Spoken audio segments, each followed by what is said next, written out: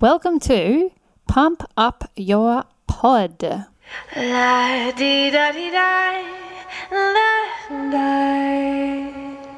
Let's say you've recorded your podcast episodes, they're sounding pretty good, you want to get them out there to the world, you want everyone to hear them, and then you're like, how do I do that? What's the next step? I have my episodes, they're sounding pretty cool. How do I get them on Apple? How do I get them on Spotify? How do I get them on any platform so anyone can hear them? That is where a podcast host comes in. You need one. At this point in time, there are actually, Apple has come out with an option to not need a podcast host. You can actually just upload it straight to Apple Podcasts and not have a host. But the problem with that is that it's then only going to be on Apple Podcasts. It's actually, Spotify's just about overtaking it for listenership worldwide, so it doesn't make sense for you to just be on Apple Podcasts. So you'll need a host. Now, there are many different ways to host your podcast. You can, if you have a Squarespace site, you can host it directly on there. You can host it through SoundCloud. Like, there's free ways, or if you have a Squarespace site, obviously you're paying for Squarespace hosting. There are free ways to do it. Anchor is another way to do it. I just don't recommend any of the places that are free, because nothing ever comes for free, truly. And you're not going to get the kind of statistics that you want to get. You're not going to get the kind of support that you want to get.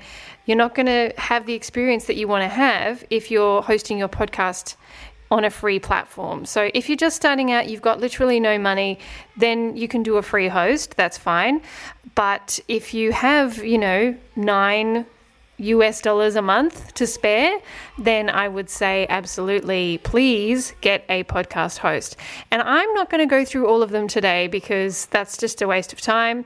I have used pretty much all of them. So there are hosts Podbean, Buzzsprout, Blueberry, Anchor, Whooshkaa, like just so many different podcast hosts. They all have different price points, but they all do pretty much the same thing. Libsyn is another one. And the differences are basically in the way it looks, in the back end, the customer service that you receive, and sometimes the statistics that you receive, depending on the platform that you're on.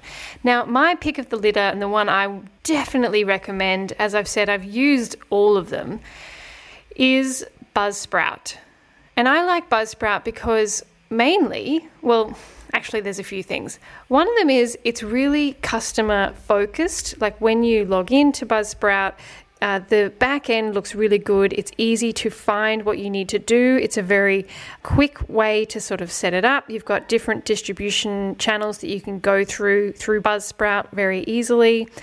Their statistics are awesome. They give you little badges and things as you complete milestones. You reach 50 downloads, 100 downloads, all those sorts of things. You get these little badges, which, it's fun to gamify that sort of stuff. And I've also found that whenever I've had any issue with anything, their customer service is kick-ass. Like, it's really easy to get in touch with them, send them an email in support, and they get back to you really quickly. Now, if you're based in Australia, obviously there is sometimes a lag depending on what time of day you contact them, but I have found them to be really quick and easy to contact. The statistics are on point. They have everything that you need there, which is really good. And it's just a great service. It's not expensive. I think it's actually cheaper than a few of them. There's different models. Oh, and the other thing that's great about Buzzsprout is their pricing platforms don't charge you based on the amount of data you upload. So some of the platforms like Blueberry and Libsyn, you'll see in their packages, in their pricing models, that goes up based on how much data you upload. Let's say you have a long episode, then it chews through the data. And even if it's a shorter episode, let's say you wanted to upload a WAV file, which is the higher quality audio format, then you get penalized for wanting to upload something with a higher rate, like a higher sound quality on Blueberry or Libsyn or those sorts of things. So you can't actually upload the highest quality stuff because you get penalized for it. So that's one of the reasons why Buzzsprout is good, is because it doesn't charge you based on how much data you're using. It charges you based on how many hours you're uploading. So the lowest setting, I believe, is like US $9 a month, and it's for up to 3 hours of content. So when you compare that to other platforms where they're using based on data, to get that same amount of level, it costs you a lot more. So, and that just doesn't make sense to me why you would do that. Because through Buzzsprout, you can upload WAV files if you want to, which are a higher quality format, and you're not getting penalized for that. It's still just how many hours of content you've uploaded, which is really cool. The other thing I like about Buzzsprout is they've got a great podcast of their own. It's really fun to listen to. They're just a fun bunch of dudes there, and they have a YouTube channel. So they're really committed to helping the industry and providing educational material of their own. So I really like that. Like their value and mission really aligns with me. So that's another reason why.